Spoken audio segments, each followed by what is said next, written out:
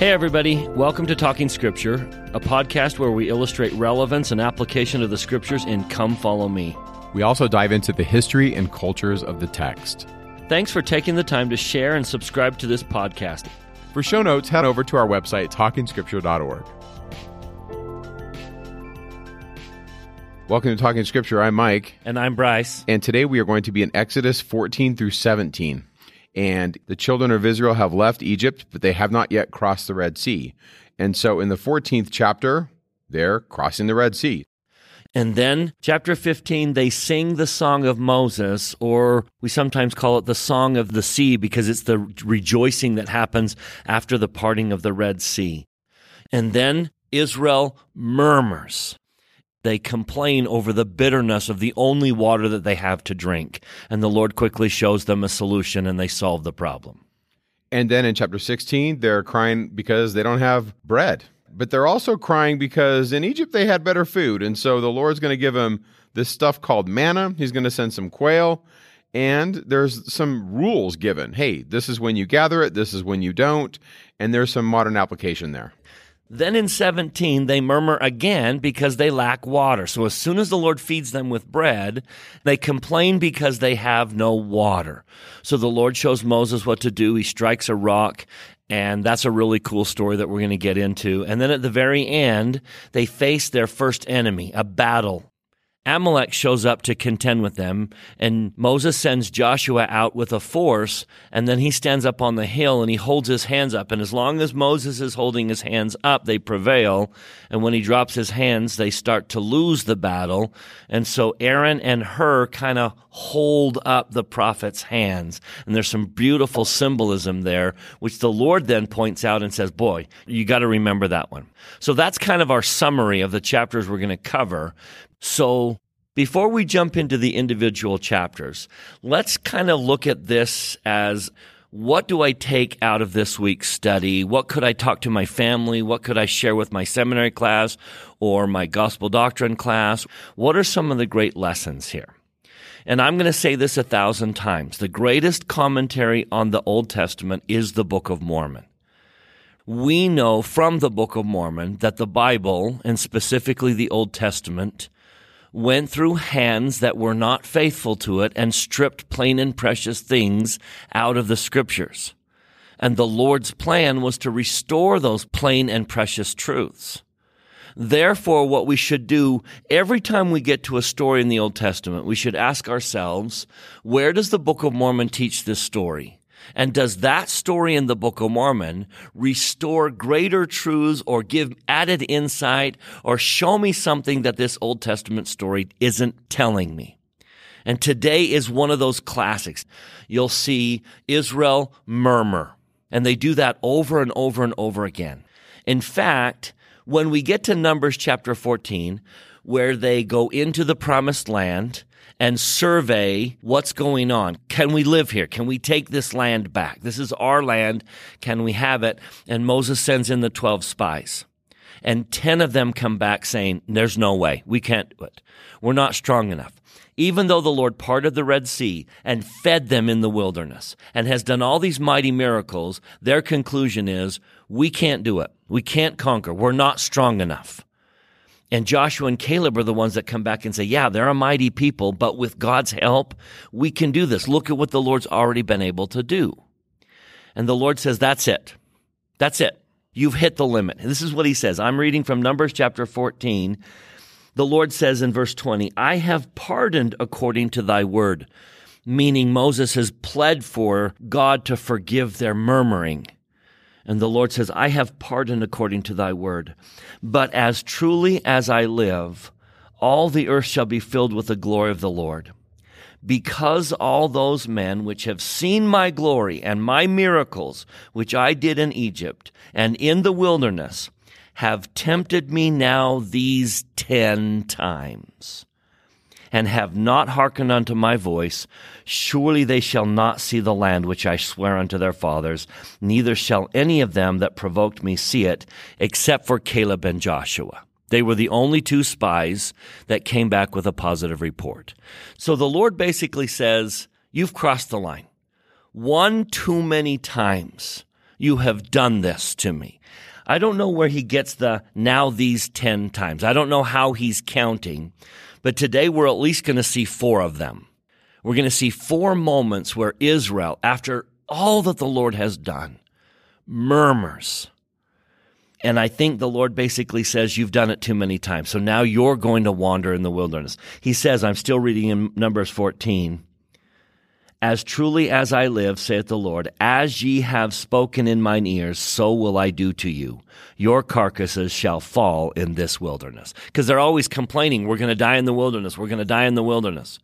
And the Lord says, okay, you will die in the wilderness. And this is where he says, everyone who was 20 years old and older when they left Egypt will die in the wilderness. And he will take their children into the promised land because they crossed the line. So what is the message? Where in the Book of Mormon is this murmuring story told? And why is it so grievous to the Lord? And that's where we've got to turn to the Book of Mormon. The story that we're going to cover today in the Old Testament is basically First Nephi. It is the story of Laman murmuring, Laman and Lemuel constantly murmuring against the Lord. In fact, I would say Nephi does try to repackage his experience in the Exodus tradition. It's not just the murmuring, but it's the whole story. Whole First Nephi. You're going to see First Nephi so many times in this early part of the Old Testament. But here's where the Book of Mormon's better. Here's where we need to say, okay, we've got to balance the Old Testament version with the Book of Mormon version because it does 2 things that you're not going to find in the Old Testament. So make sure in your discussions this week, you pull in those additional truths as you study the Old Testament. Number 1, the Book of Mormon is better because it counters and foils Laman and Lemuel with Nephi. Instead of just seeing murmuring, you have to contrast the murmuring with the faithfulness of Nephi. You have to see a good example contrasting the bad example that you're going to get. And that's missing in the Old Testament. I'm sure there were some. I don't believe all of Israel were the murmurers. There has to have been a group of people who were faithful to the Lord. There had to have been a Nephi. But somehow that narrative is lost in the Old Testament. All we have left are the Laman and the Lemuels. And you have to bring in Nephi's faithfulness. For example, go read 1 Nephi chapter 17 and look for how Laman summarizes their journey up to that point and how Nephi summarizes their journey up to that point. How could 2 people who went through the exact same experience see it so differently when they looked back? But that's what you're going to see in 1 Nephi 17. One person, Nephi, is going to look back and say, look how great the Lord was. Look how much he blessed us. And Laman's going to look back and say, look how bad it was. Look how much we suffered. Is it any wonder that Nephi becomes what he becomes and Laman becomes what he becomes? And so I think you've got to see the contrast in a Nephi as well as a complaining and murmuring Israel and Laman and Lemuel. So there's one thing we've got to add to this week's Come Follow Me is the faithfulness of how Nephi saw those challenges. Secondly, why is Israel's murmuring such a problem? Why is Laman and Lemuel's murmuring such a problem? And we're going to turn to King Benjamin's address because I think this is a pivotal message of the Book of Mormon. You're going to find this theme and this motif repeated so frequently. When you get to Helaman, you're going to hear them say these very things as if they're pointing back to King Benjamin. So turn with me to Mosiah chapter 4. Now, Mike and I have done this many times. I know we did a Book of Mormon podcast, and this same theme comes up numerous times. But bear with a brief summary of it. In chapter 4, verse 11, King Benjamin tells them to do something. Now, I'm going to pause on that something in just a minute. But notice the next 5 or 6 verses. In verse 12, he says, if you do this. And then he lays out everything that would happen if you do what he told them to do in verse 11. So let me just point out the consequences of doing it. He says, if you do this, you'll always rejoice. You'll be filled with the love of God. You'll always retain a remission of your sins. You'll grow in the knowledge and the glory of him that created you. or in the knowledge of him that is just and true. In other words, if you do this, your relationship with God will be good. You will obey the first great commandment to love God with all your heart. Doing this will help you keep the first great commandment. But then he continues, starting in verse 13, if you do this, you will not have a mind to injure one another. You will live peaceably and render to every man according to that which is due. Verse 14, within the circles of your own home, you will not suffer your children that they go hungry or naked, nor will you suffer that they transgress the laws of God and fight and quarrel one with another. See, that's not a commandment. That's a consequence of doing this. And then he goes on, verse 15, you'll teach them to walk in the ways of truth and soberness. You'll teach them to love one another and to serve one another. Doing this will help you in your home. You'll be a better parent. And then he goes on in verse 16, you'll also succor those that stand in need of your succor. In other words, you'll take care of people. So do you see what King Benjamin's trying to say? You will obey both of the great commandments, to love God and to love your neighbor, if you do this. So what is the this? Back in verse 11 of Mosiah 4, the this, King Benjamin says, is, I would that you should remember and always retain in remembrance the greatness of God and your own nothingness. In other words, the key to living the gospel is to remember that God is great and that we are not. We get into problems where we think we're great and God is not. And the shortcuts through the pride cycle are to remember both in prosperity and in pain that God is great. The solution to pride is to remember that when I prosper, when I have abundance, it's because God is great and I am not.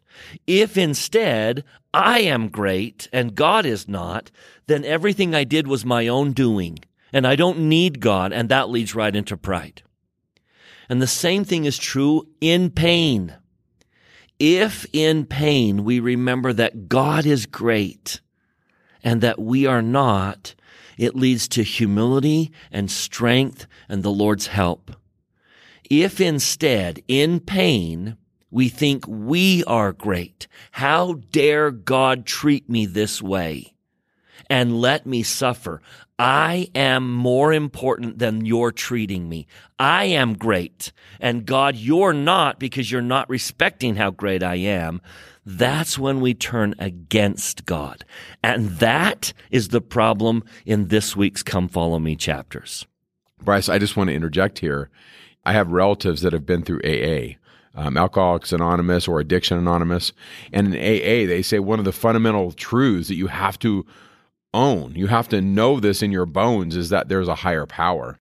And I have relatives who are teetering on agnosticism or atheism, and I come to them and I say, what do you do with that? Like, you don't believe in God, or you don't know if there's a God. What do you do with that idea that there's a higher power? And one of my relatives told me, well, you know what, Mike, I do acknowledge a higher power. I am powerless at the face of my addiction. There are powers above me that I don't understand.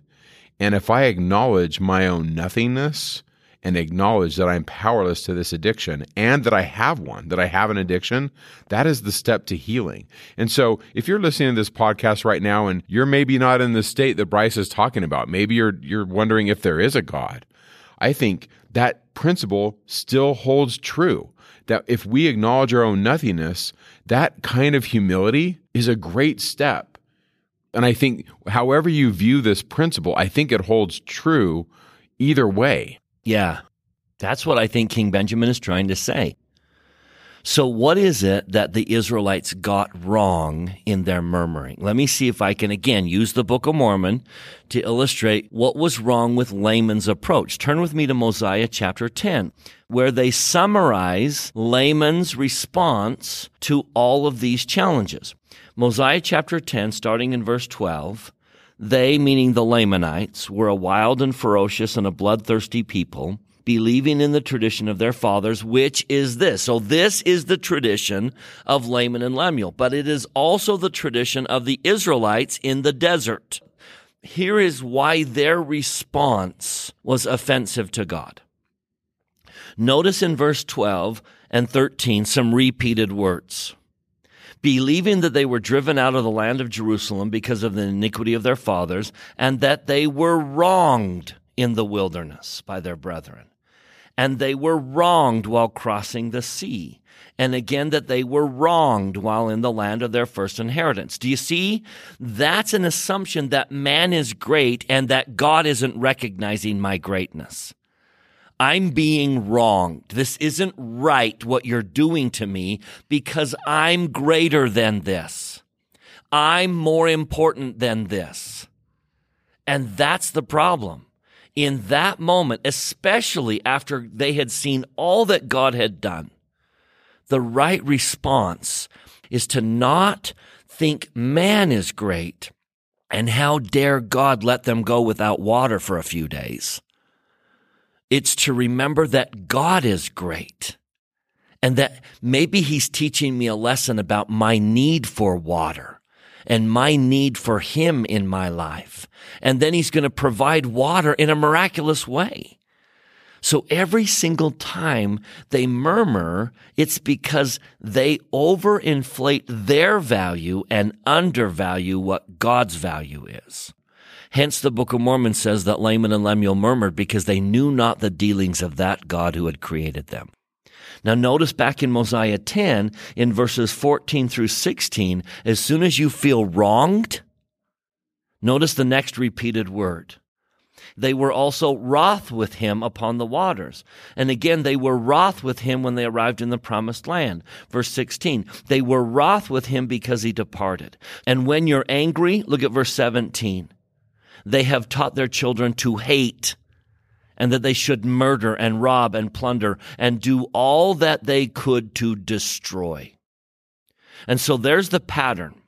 When you are under the assumption that man is great and you do not see the greatness of God, you often feel wronged. And then you get wroth, you're angry at God, and then you find yourself pushing against him and trying to hurt him. Now, we see this all the time in the church. Someone will feel wronged. Some church leader does something or something happens. Now they're angry at the church. And then they want to fight against the church because they feel wronged. Now that is exactly what the Israelites are going to do. In spite of all the miracles he has performed, every time they suffer, they're going to feel wronged. Rather than remembering the greatness of God and calling upon that higher power and trusting that the same power that got us out of Egypt is somehow going to provide food and water in the desert. It's holding on to the greatness of God in the desert that is this week's message. We trust him. He's going to take care of us. He's shown us that 1,000 times. But maybe there's lessons I need to learn today about his greatness and about my nothingness. It was interesting when you said that the 17th chapter of 1 Nephi kind of uses some of this language. Look in verse 20 of 1 Nephi 17. It says, we suffered all these things, save it were death, and it would have been better that we had died. And so the Israelites who just got free, they just finally became free. In the 12th verse, the Israelites say it would have been better that we would have served the Egyptians than we should be out here and die in the wilderness. And they say it again in the middle of verse 11, that they essentially say to Moses, you took us here and we're just going to die. Yeah.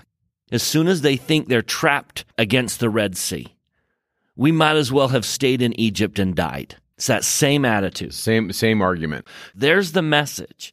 So with that overview, let's now go back through all of these chapters. So let's go back to chapter 14. Okay, so I'm going to geek out briefly, but if you go to the second verse, they go to this place called Pi-hahiroth. That may be a Hebrew version of the place called the house of the god Hathor, and that is a possible location for Sinai. There actually was a mountain there, and there's a lot of scholars that have identified this as a temple sanctuary for Hathor. This was the feminine goddess of Egypt. She was a god of motherly love. And so we put some stuff in the show notes if you want to pull on that thread, that is a possible location for Sinai. I think there's a lot of different locations, but this is on a path. Like, this isn't just a wild wilderness where nothing exists. There was a road that individuals would take to go from Egypt to Israel. And in this narrative, the Lord has and pushes the Israelites off that main road. You can pinpoint that location. Now, does that matter? Not necessarily, but it kind of helps you realize that there's some things in the Exodus narrative that are rooted in history. There's a lot of arguments today that people say everything in here is just made up stuff. And then there's other scholars that say, no, there's actually things that indicate some historicity. For example, many of the Egyptian names that are happening in the text and so forth. There's a lot of these things. Probably one of my favorite scholars that has talked about this, his name is Richard Friedman, and he wrote a book on the Exodus. But back to our story, they argue that they're going to die. Now, my take on this is they're pushed up against a body of water, and Yam Suf could be Red Sea, Sea of Reeds. Most scholars are going to say Sea of Reeds. I really don't care, potato. They're at a body of water. And they're trapped. They're between a rock and a hard place, so to speak, between the Egyptian army and a body of water. And they see no out. Yeah. So, Bryce, why don't you read that verse in the Doctrine and Covenants that talks about the situation and how Moses could be receiving revelation on the go as he's moving. So in Doctrine and Covenants section 8, where the Lord is telling them, I will tell you in your mind and in your heart by the Holy Ghost, which shall come upon you. So he's teaching the Latter-day Saints who are coming out of the apostasy how to receive revelation. He says, I'll tell you in your mind and in your heart. And then he says in verse 3, this is the spirit of revelation. Behold, this is the spirit by which Moses brought the children of Israel through the Red Sea on dry ground. Therefore, this is thy gift, apply unto it, and blessed art thou. In other words, maybe the Lord wasn't so definitive and thundering voice from Sinai as much as Moses had a still small voice inside him. I will tell you in your mind and in your heart. And that's how Moses led them over the Red Sea. Impressions into his mind, impressions into his heart, and Moses follows them like you and I are trying to do today. Maybe revelation didn't come to Moses any differently than it comes to you and I on a daily basis. I love what the Lord says to Moses in verse 15. Back in Exodus chapter 14, the Lord says, look, I'm going to help you, Moses. I promise I will help you. Verse 13, fear ye not, stand still, see the salvation. Verse 14, the Lord shall fight for you. And then he says, why are you crying unto me? Move forward. In other words, it's not all God. In our challenges, when you have a challenge that you're facing and you don't see a way out, do your best to move forward. I think there's this lesson about the balance between what we need to do for ourselves and what the Lord will do for us. And I think that little moment there in verse 15 is, hey, move forward, get going, trust that I'll be with you, do what you can, step forward, and you'll find that the Lord helps you in the process of moving forward. Yeah, I think that's so important. And if we put ourselves in this story, the sea could be the personification of the chaos dragon. The word for sea, Yam, is the ancient Near Eastern name of the chaos dragon. These symbols have all kinds of meaning, and a lot of times positive and negative. You see, the sea can represent chaos. The waters can represent chaos, but they can also represent life. They're kind of both. And they're opposites a lot of times. And so in verse 21, it says, Moses stretched out his hand over the sea, and the Lord caused the sea to go back by a strong east wind all that night, and made the sea dry land, and the waters were divided, and the children of Israel went into the midst of the sea upon dry ground. Now, in the text of chapter 14, it seems to indicate that this is a night crossing. If you look at verse 24 and if you look at verse 27, this is a night crossing where they're crossing the water at night. And there's a lot of scholarship that this is kind of what's going on in John 6. The context of John 6 is the bread of life sermon, but in the middle of John chapter 6, verses 15 through 21, Jesus crosses the sea at night to reclaim his apostles. And Jesus is the embodiment of this God that is splitting the sea. And so in the Gospels, when Jesus is walking on water, it's kind of this message that he stands over the chaos. And yet here in this night crossing, it's Moses as God's representative. So go to the 74th Psalm and look at what it says here. In Psalm chapter 74, we read in verse 12 that God is my king of old, working salvation in the midst of the earth. Verse 13, thou didst divide the sea by strength. Thou breakest the head of the dragons in the waters. Remember, the sea dragon is the water, Yam. Thou breakest the head of Leviathan in pieces, and gavest him to be meat, meaning the dragon, to the people inhabiting the wilderness. Thou didst cleave the fountain and the flood. Thou dried up the mighty rivers. And then it goes on. But it's this idea that the battle with the dragon and the sea is a motif in the temple drama. The temple drama anciently was in the fall, and the first 3 days, it was kind of a 7 or an 8 day celebration. The first 3 days were devoted to the beginning acts of the drama, the pre-earth life, the mission and the covenants that the king and the prophets were given, the creation, there were songs of creation, and the king did combat with chaos and death.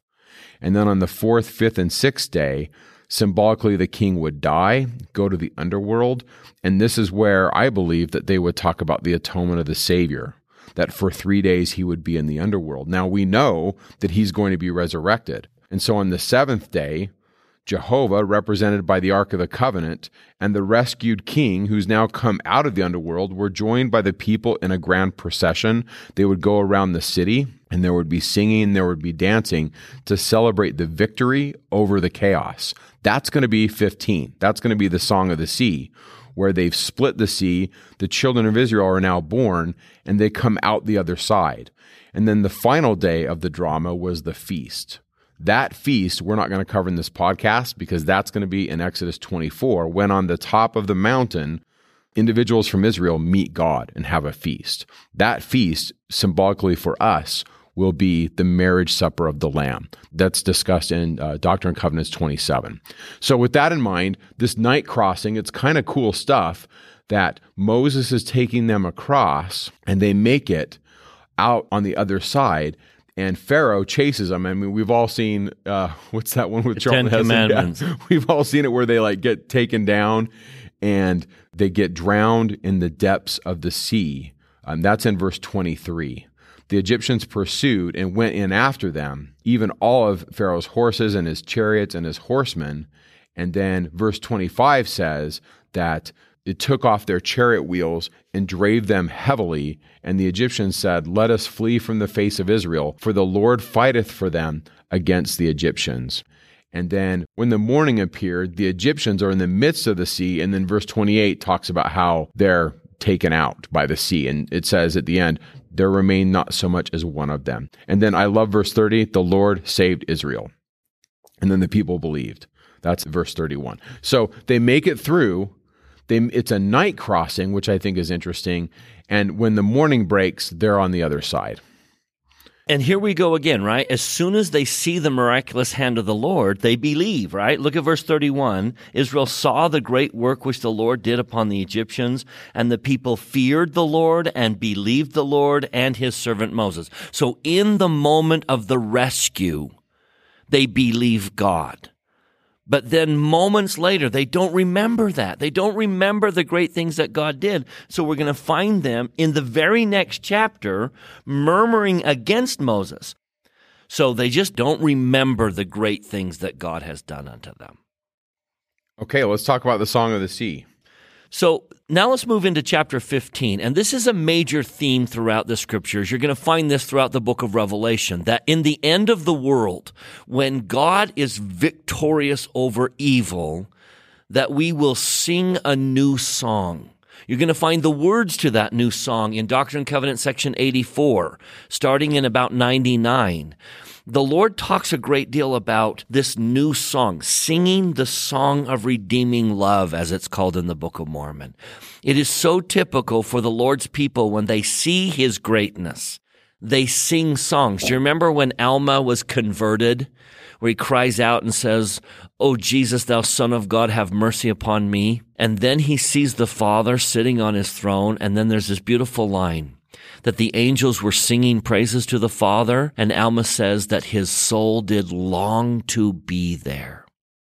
One of the great indications that we do love what God has done for us is we sing praises to him. And so here in chapter 15, after they have been freed from the Egyptians, and there's no more threat of the Egyptians ever coming back, God has conquered the Egyptians. They sing praises, and they dance. And then we turn to a very wonderful character, Miriam the prophetess. I wonder if Miriam started the song. She becomes a major character here, and she doesn't get a lot of real estate in the scripture, so we really need to talk a little bit about Miriam, the prophetess, as well as the song that they all sing.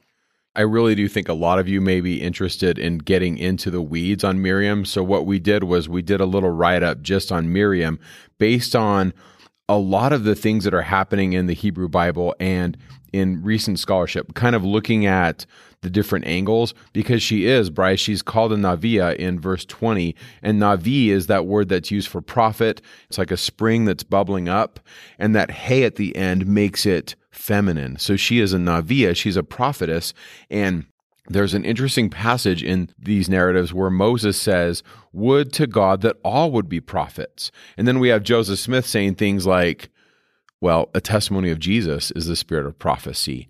And sometimes we think prophet means we're foretelling future events, but a lot of times it just means a spokesman, one to encourage you to get on and stay on the path to follow Jesus or to follow God. And so she's a prophetess in this text. She's got this hand drum, this what the King James translators are calling a timbrel, and she's leading the women with dances. And then we get this second person masculine plural imperative where she says in verse 21, "Sing ye to the Lord." And so in scholarship, there's a lot of debate. Is the song called the Song of Moses in verses 1 through 18, and then Miriam adds a little bit in verse 21, or are verses 1 through 18 the response to Miriam's imperative? Now, I put a lot of the arguments in the show notes on this, but just know there's more arguments than we could put in the show notes. I mean, there's dissertations on this. If you want to read some of those, they're out there. And so I'm not going to settle it in this podcast, but I am going to take a position. And my position is, I believe that verse 21, that imperative, is the beginning of the song, and that Moses is part of the song, but that Miriam's leading it, and they're going back and forth. They call this antiphonal arrangements. In antiquity, the dance and the song were the same, and we don't really think of it this way, but in early Christianity, they talked about like the prayer dance or the prayer circle. And there's a lot of ink spilled on this in early Christianity, how the Christians would get in a circle and they would do a dance and there would be a song. And the way it would work is one person would give the line and then there would be a repeat back and forth. And it was this idea that in this circle and hearing the line and then repeating the line, it would open the windows of heaven. And so I'm just going to read it that way. I know that there's lots of ways to read it, but in this section, she, I believe, is kind of leading the song, "Sing ye to the Lord." And then we have this beautiful song about the Lord is my strength and I will exalt him. That's verse 2. He's a man of war. The Lord is his name. And we need to just know this, that in the ancient world, they did view God as a man of war. There was no police force. And so if you were wronged, it was God that would vindicate you. In fact, he's called a Goel in a lot of these texts. It's translated as redeemer, but probably a better translation is a fixer. He would fix things, and sometimes that did involve violence. I mean, sometimes. And so what happened in verse 4? He cast Pharaoh's chariots into the sea and drowned them and covered them and sank them as a stone. And Frank Moore-Cross and others have said things like that this could perhaps be the oldest song the oldest text in the entire Hebrew Bible. There's a possibility there. Now, not everybody agrees, but it's a beautiful poem talking about God's power and how he split the sea. Verse 8, with the blast of his nostrils, the waters were gathered together, and the flood stood upright as a heap. And how he divided the spoil and drew out his sword and blew with the wind. And then verse 11, which is really interesting, which a lot of scholars look at this and say, this is a big hint that this is early literature, because by the time we get to Josiah in his reforms in 640 to 609 BC, the Israelite religion is really going hard monotheism, pushing monotheism, and there's only one God. And we have some stuff in Isaiah that Isaiah says in this time period or thereabouts that there's only one God. But in verse 11, we have this classic example of monolatry. We have, who is like thee, O Lord, among the gods? Who is like thee, glorious in holiness, fearful in praises, doing wonders? And so there's this acknowledgement of other gods, but Yahweh is the preeminent God. The gods of the Egyptians are nothing. Now later, that will be reformed. That will be reformed to teach that there's just one God, and those other ones are not gods. Now, after you read that song and the triumph of God in Egypt and getting them out of bondage, you may want to go read the new song in section 84, which will be sung at the end of the world when Jesus has conquered Satan and Satan is bound. It's kind of that same theme that you're going to find in section 84, where he says, the Lord hath brought again Zion. The Lord hath redeemed his people Israel. He talks about in verse 100, the Lord hath redeemed his people, and Satan is bound, and time is no longer. The Lord hath gathered all things in one. The Lord hath brought down Zion from above, and the Lord hath brought up Zion from beneath. It's that victory over sin, victory over Satan, victory over the telestial world, and that righteousness has conquered. I think you'll find it very interesting to compare the Song of the Sea in Exodus 15 with Doctrine and Covenants 84. Yeah.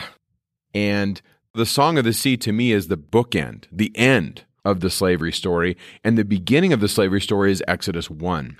I look at the story of the redemption of Israel from Egypt as ending here in the 15th chapter. After we get out and we cross the sea, now it's Israel tackling with their own issues. We're away from Egypt. And so what's interesting is this is the birthing of Israel, and it's told in the voices of women at the beginning and the end. One scholar referred to this as the beginning and the ending of the Exodus story belongs to women. They're the Alpha and Omega, the Aleph and the Tav of deliverance. And I think that's beautiful. I think that this idea of Israel being born, coming through the water, begins and ends with the voices of these women, specifically Miriam. I think she's a really big deal. So in Exodus 2, we have Miriam there witnessing the salvation of Moses, who, Moses, is going to save Israel. But it starts with a woman, and then it bookends at the end with the Song of the Sea. And there's a beautiful image here that Israel was in labor and then was born again by coming through a body of water. It's a beautiful image of womanhood and motherhood and giving birth to a new life. So Egypt was the labor period, and then they came through that body of water and are born again, and the Lord's going to be with them. Yeah, it's so beautiful. So we have in the 15th verse of chapter 1 the names of a couple of the midwives, Shiphrah and Puah, and they're saving the Israelites. The Pharaoh comes to the midwives and says, I want you to kill the males. And they agree. They say, you betcha, we'll do what you say. And then they don't. They save them.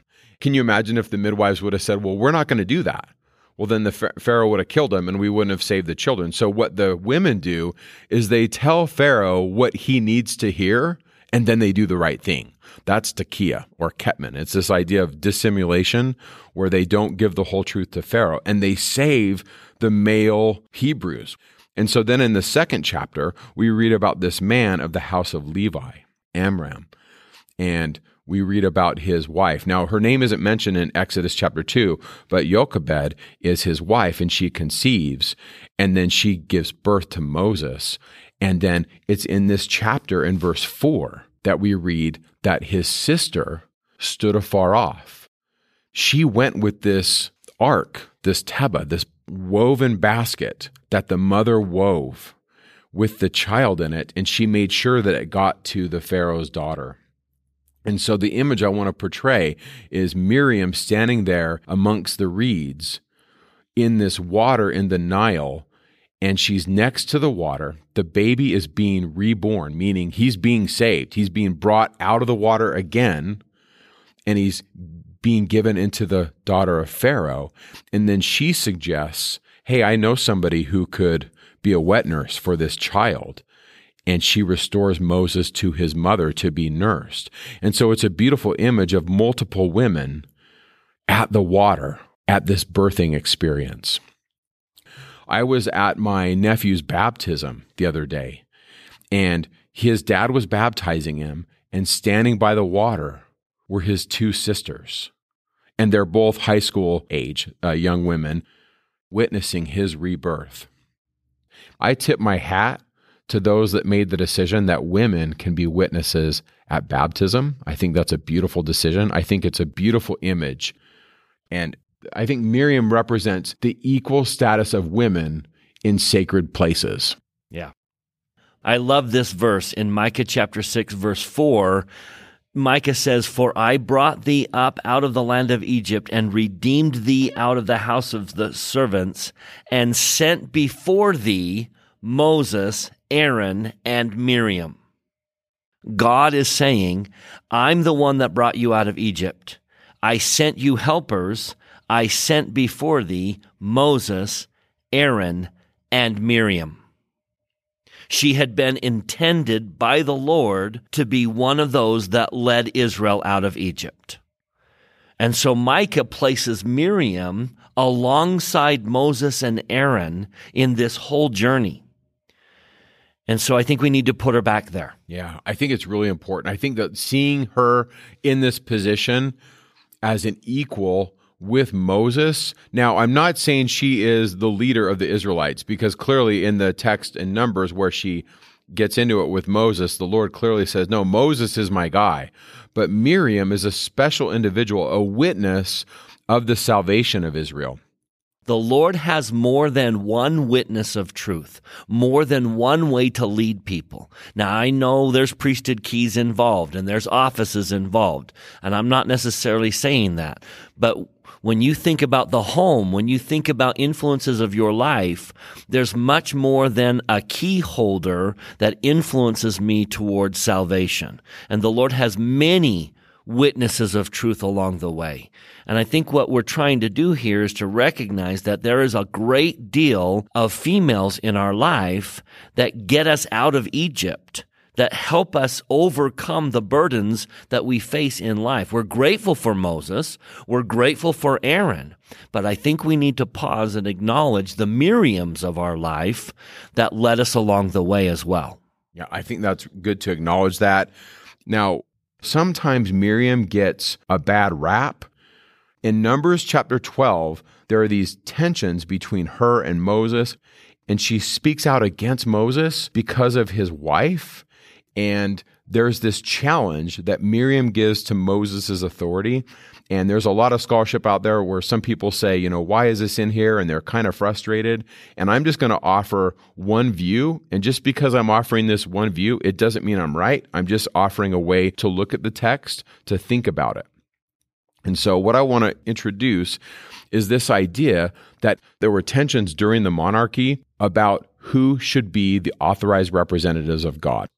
You see, these stories have been edited and textualized, and there are pieces of the scriptures where each individual is actually denigrated. And so Miriam gets hers. And remember that in 921 BC, when Israel splits north and south, Judah's in the south, Israel's in the north. In the north, they still build temples. And they have what I'm going to call a rival priesthood. And there's tension between different groups over who the priests are. And it gets a lot more detailed. And so I'm just going to say I wrote a paper on it. We're going to link it in the show notes. The paper's called Whose Staff Is It Anyway? And so to be brief and speaking, because this could be its own podcast, the story of Moses' staff is not as clear-cut as it seems at first glance. You see, there are texts in the Hebrew Bible that talk about the staff that is this tool of authority, and that the staff is owned by Moses. I think most people read the text and we're like, yeah, it's Moses' staff. But there are a bunch of verses that talk about the staff being Aaron's staff. And it gets even more complicated when we get into the text where it talks about Aaron being Moses' Levite brother. If Aaron was Moses' brother, why would they have to say that he was his Levite brother? And so I address that as well. There's a lot of scholarship that seems to indicate that later people put Aaron in the superior position, meaning Moses' older brother.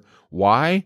Because the people that followed the house of Aaron were claiming the rights to authority. And so the texts that talk about the staff being Aaron's staff were edited by those people. And the texts that have Moses owning the staff were edited by those people. And so we have places like Exodus 4:2 and Exodus 7:15 that all indicate that the staff belonged to Moses.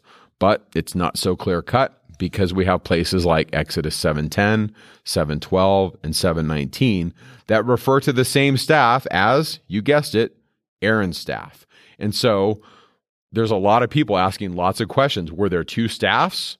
Was it Moses's and Aaron got to borrow it?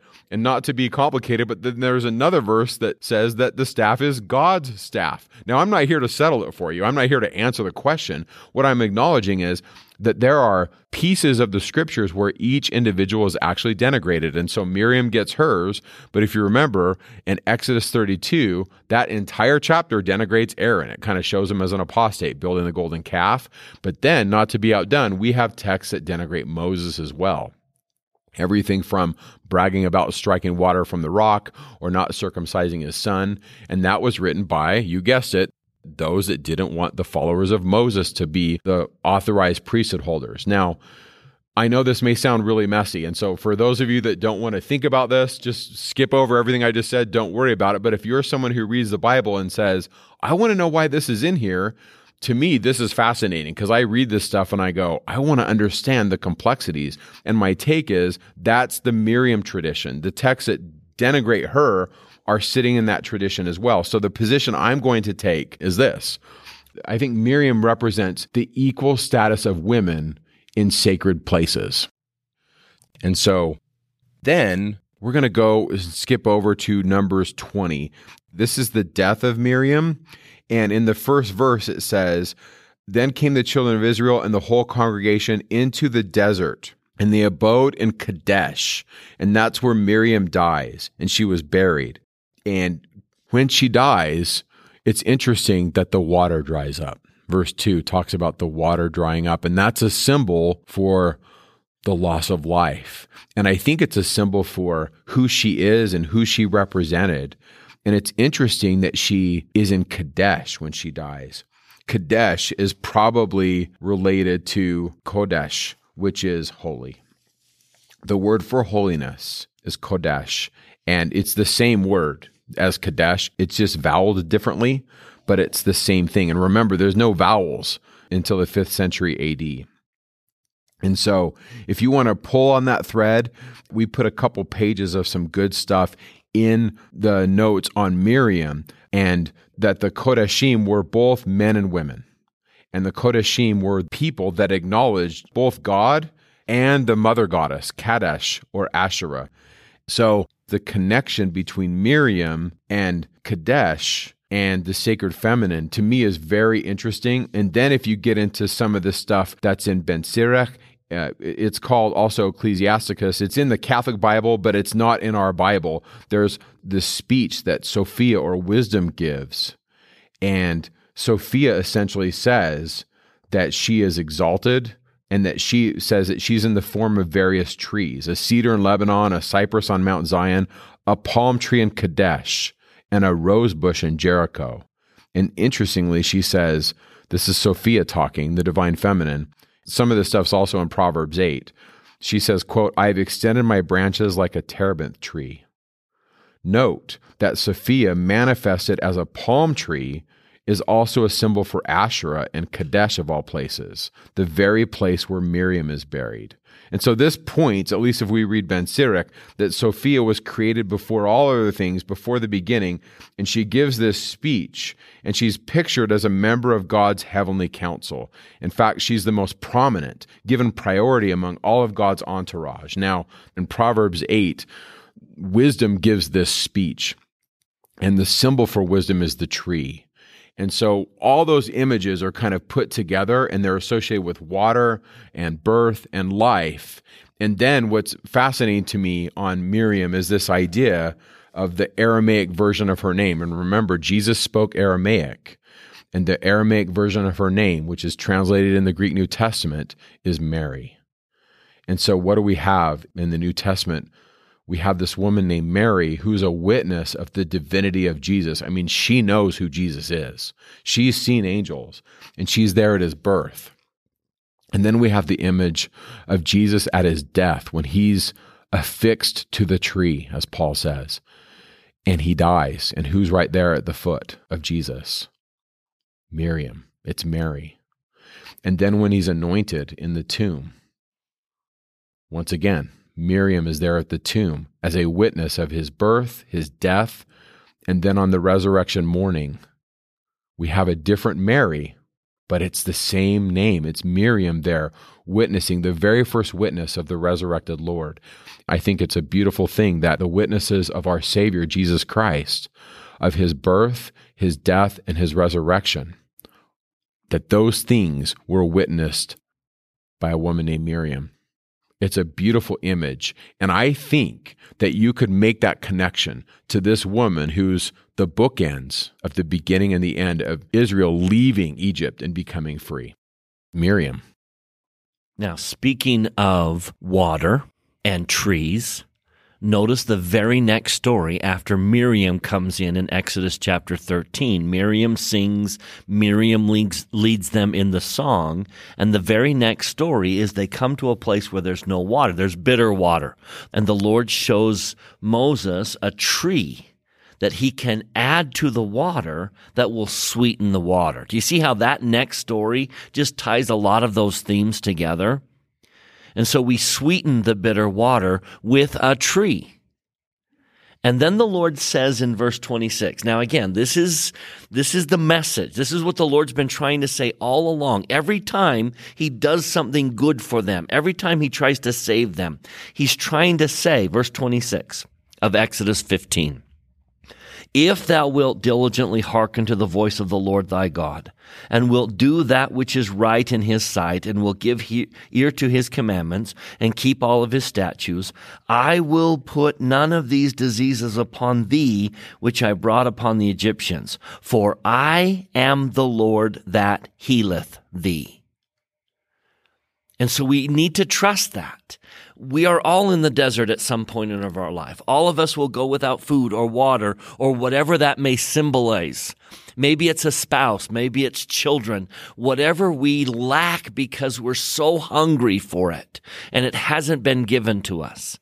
We need to remember that he is the Lord that healeth us, and he will heal us. And faith in God is faith in his timing, but he is going to sweeten the bitter waters. We ought not to murmur and complain that they are bitter. We ought to trust that he is going to sweeten the waters and wait for his timing to do so.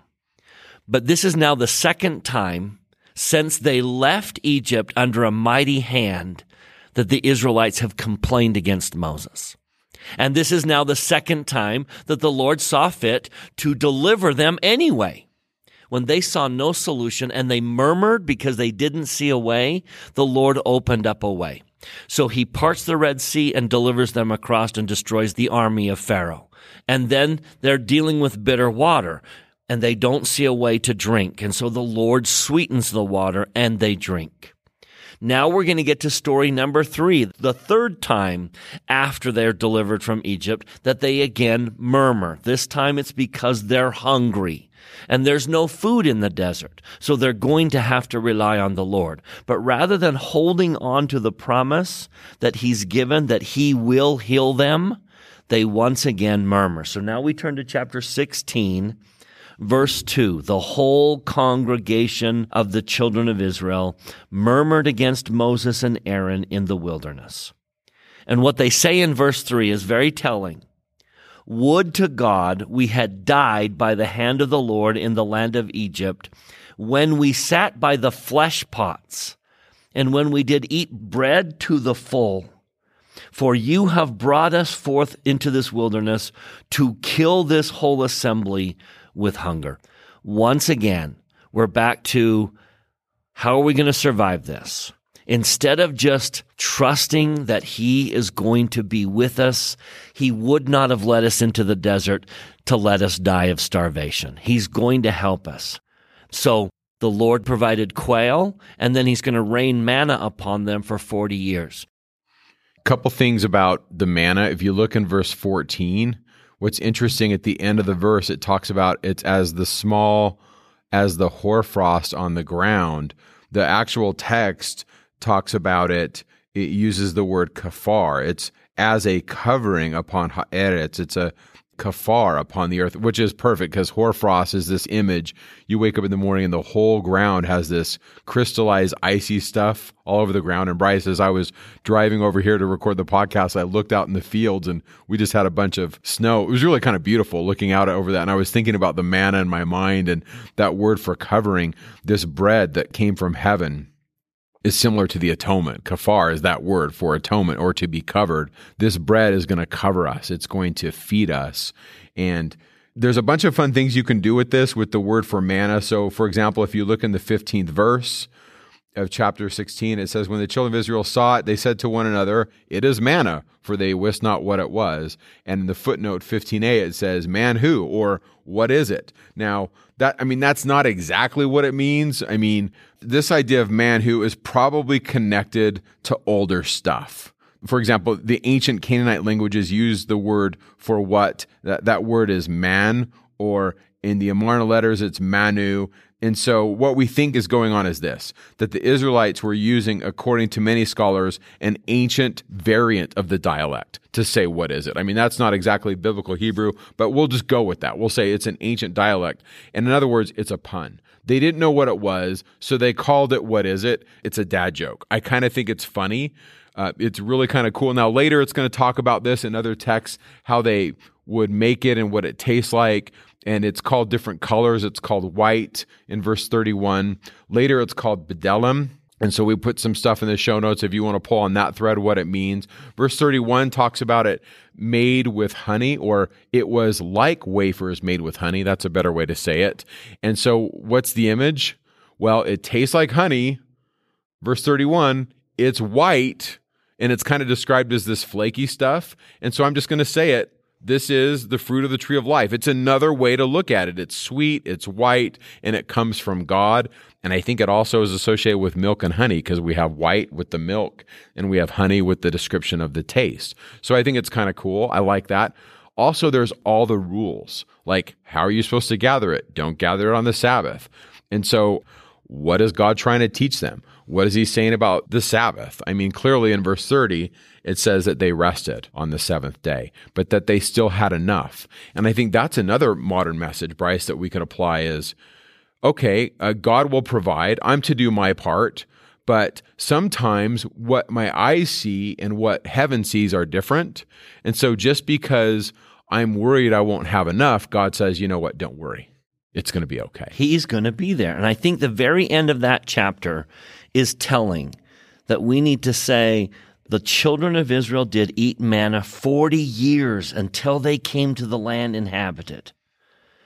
He's going to take care of us in the desert. I think one of the great messages of Israel in the desert is that it's the same thing as the Jaredites in that portion of the wilderness where man had never been. Do you remember that description in Ether chapter 2? That where they are going and it's dangerous, he holds their hand, being continually led by the Lord. In the wildernesses of our lives, when we can't provide for ourselves, the Lord is going to help us. He is going to feed us. Now, it doesn't make it easy. We're not after a life free of challenges. There's going to be serpents that bite them. There's going to be all sorts of enemies that want to beat them up. But the Lord is going to be with us, and he feeds them for 40 years. So let's give a couple cross references that might help you in your discussions about the manna. This is a marvelous message. Joshua 5:12. And the manna ceased on the morrow after they had eaten of the old corn of the land. Neither had the children of Israel manna any more, but they did eat of the fruit of the land of Canaan. The rule of heaven is that we are expected to do what we can to take care of ourselves. But when we can't take care of ourselves, we can trust that he will be there. He will continually hold our hand and feed us with manna until we are able to take care of ourselves. So as soon as they get to the promised land where they can now feed themselves, the Lord no longer rains manna upon them. That's good. I want to just add one, and that's going to be John 6. John 6 is the bread of life sermon, and this is where Jesus actually harkens back to that experience. If you look in verse 49, Jesus says, "Your fathers did eat manna in the wilderness, and they're dead. This is the bread which cometh down from heaven, that a man may eat thereof and not die. I am the living bread which came down from heaven."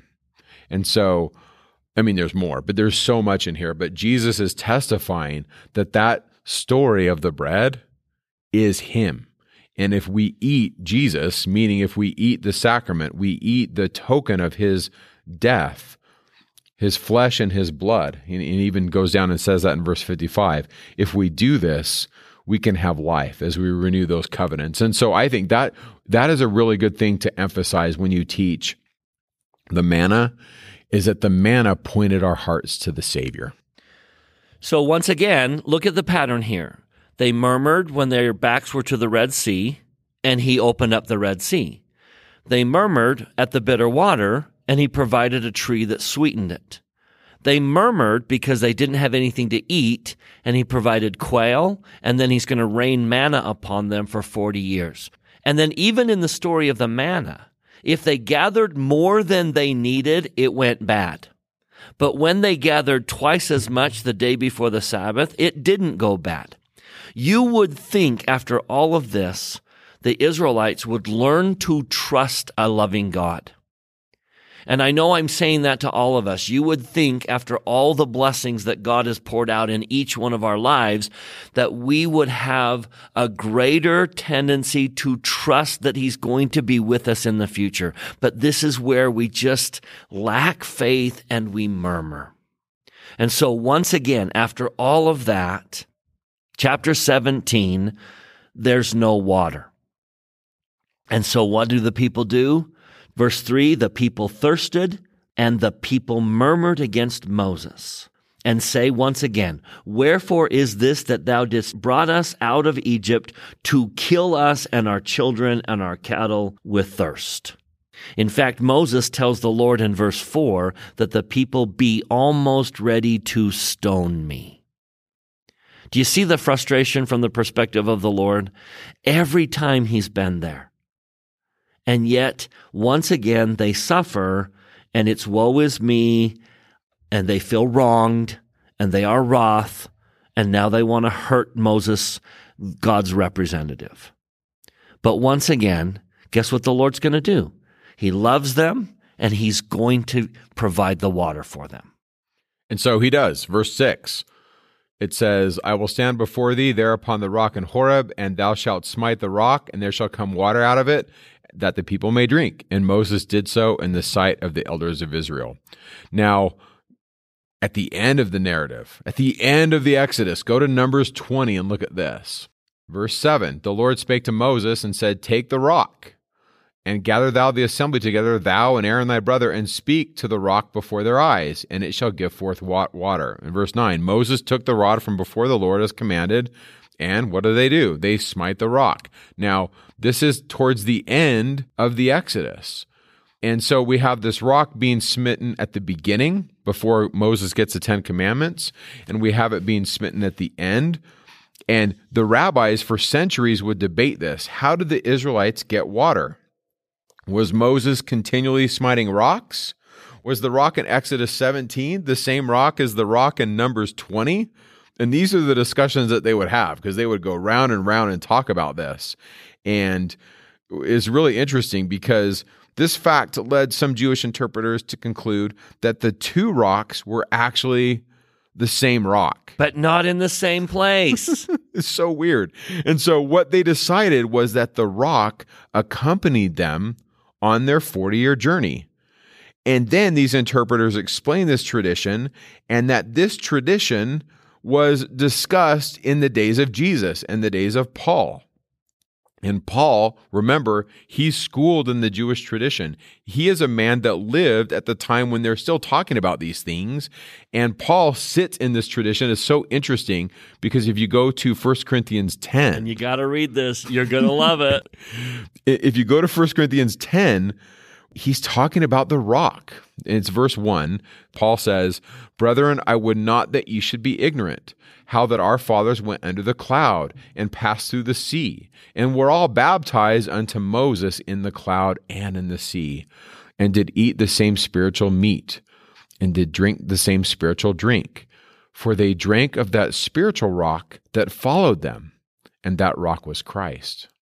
That phrase, that followed them, is fascinating. There it is. The rock that followed them. That literally is Paul taking the Jewish tradition and he's running with it.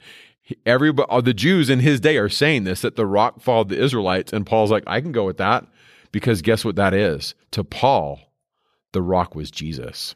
Now, I think Paul would also say the manna was Jesus, and the water was Jesus, and so was the cloud, the one of fire.